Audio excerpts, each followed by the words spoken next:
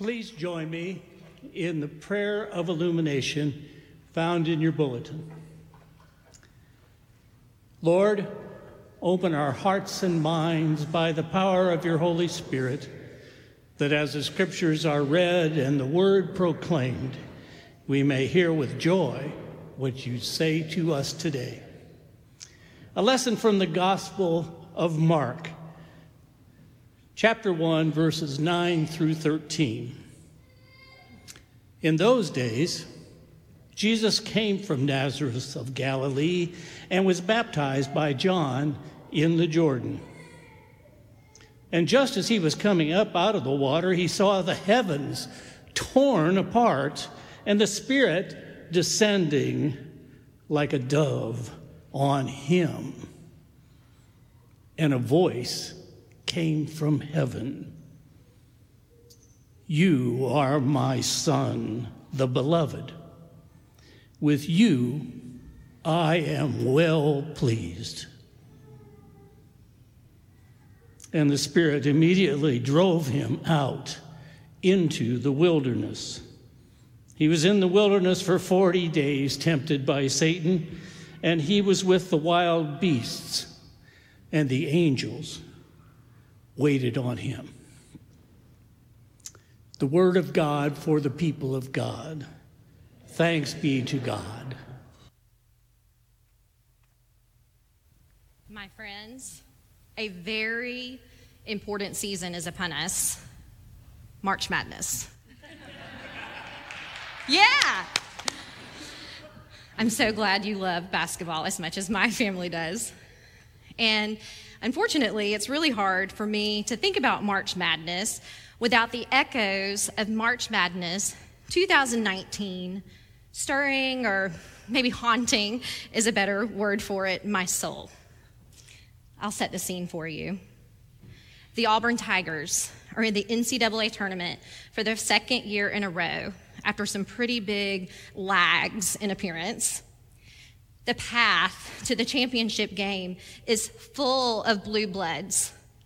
Kansas, UNC, Kentucky, yeah, boo. It's a real David versus Goliath situation, and Auburn beats all of them. Some of them by a lot. UNC, yeah. There were some great memes after that game. So we get to the Final Four game. It's Auburn versus Virginia. And Auburn plays the game of their life. They're ahead by 62-60 with a few seconds left on the clock. Virginia has the ball, dribbles down the floor, pulls up for a three-point shot, misses it.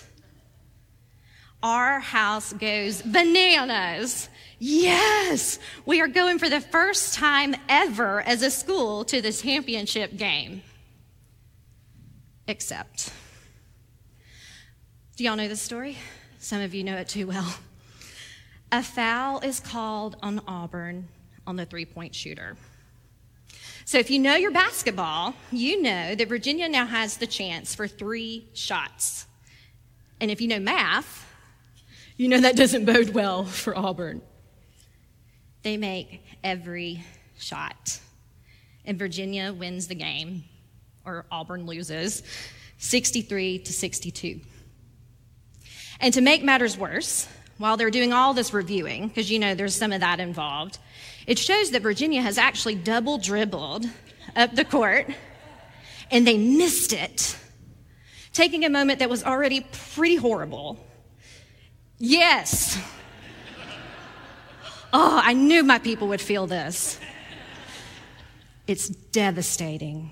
And if you ask Auburn fans about this game to this day, they will tell you that Virginia what?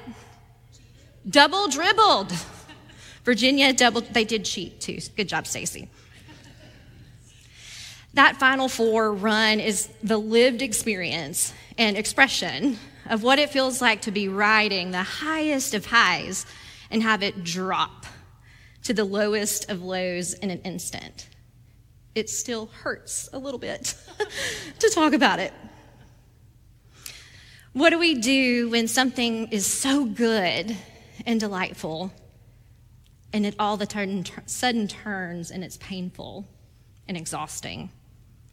Kind of like snow and ice on the 3rd, 4th, 5th, 6th, 7th day. What once was us living our best life, doing it for the gram, quickly turns into cabin fever, fatigue, and impatience.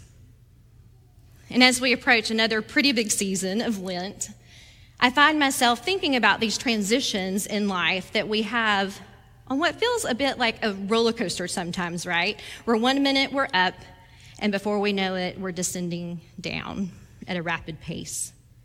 And I know we've had a little bit of fun talking about a sporting event, but the truth is, I think everybody knows this feeling all too well. And in some ways, we're anticipating something really similar tonight. What does it mean for us to go from a night like tonight with this kind of music, and we're dancing and spinning and kicklining down the aisle, right? It's joyful, it's abundant. And then we ask you to come back tomorrow and pivot to Ash Wednesday. I've never really heard the moniker fun used for Ash Wednesday, although I may actually have used it because I really love Ash Wednesday. I find it to be fun. How do we transition? How do we celebrate these 2 consecutive days and live into them faithfully? Well, let's take a look at Jesus' baptism story, because it offers us a little bit of a lens into the highs and lows, so to speak. Often, and rightfully so, when we look at Jesus' baptism story, we pay close attention to the beauty of this experience for Jesus and for all of those that are there with him. He's called into the baptismal waters by John.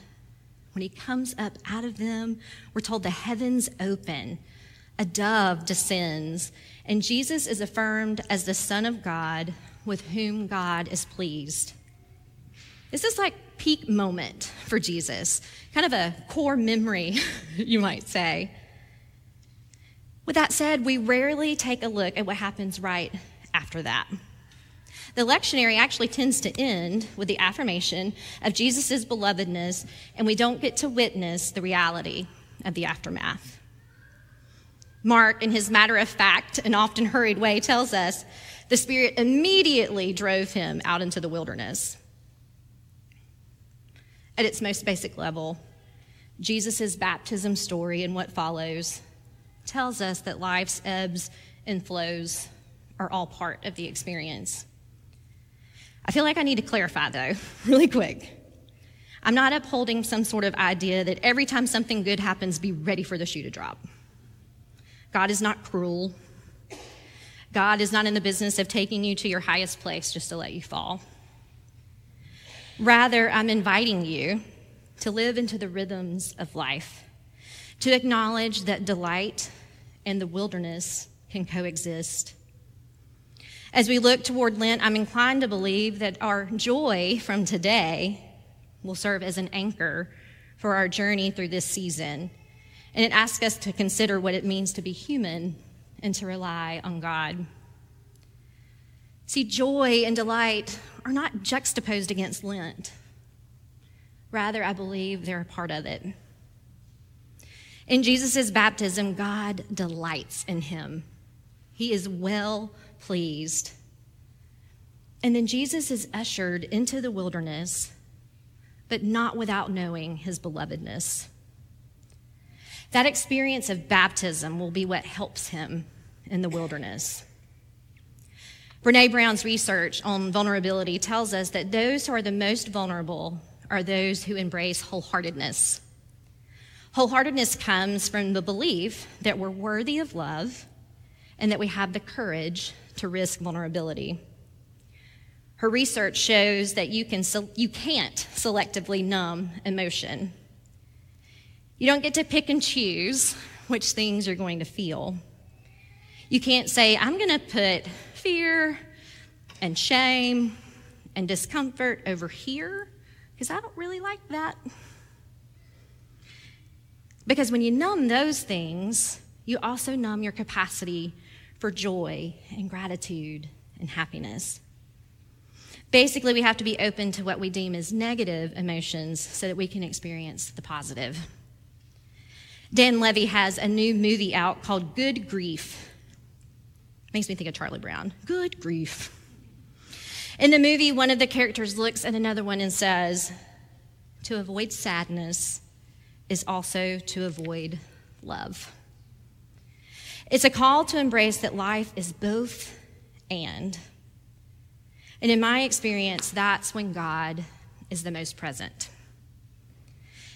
And I love Lent, and Ash Wednesday is fun because I think it gives us permission to embrace the both and of life, enough to recognize our humanity and that God delights in us, for we were also created very good.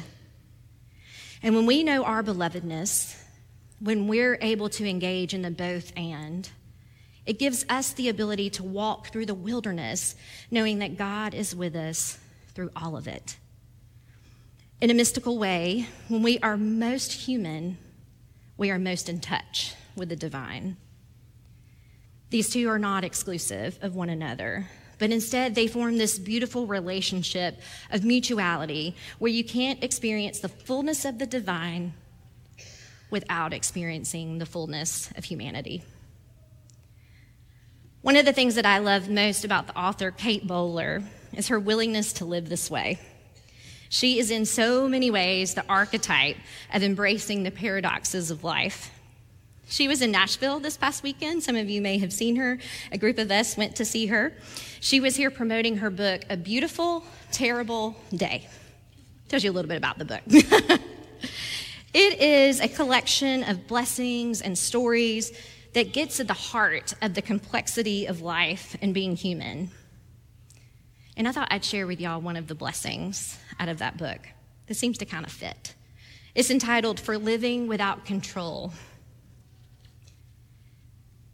God, I come to you as I am. It's all I have, really. And the next one I'm conscious of will be the same.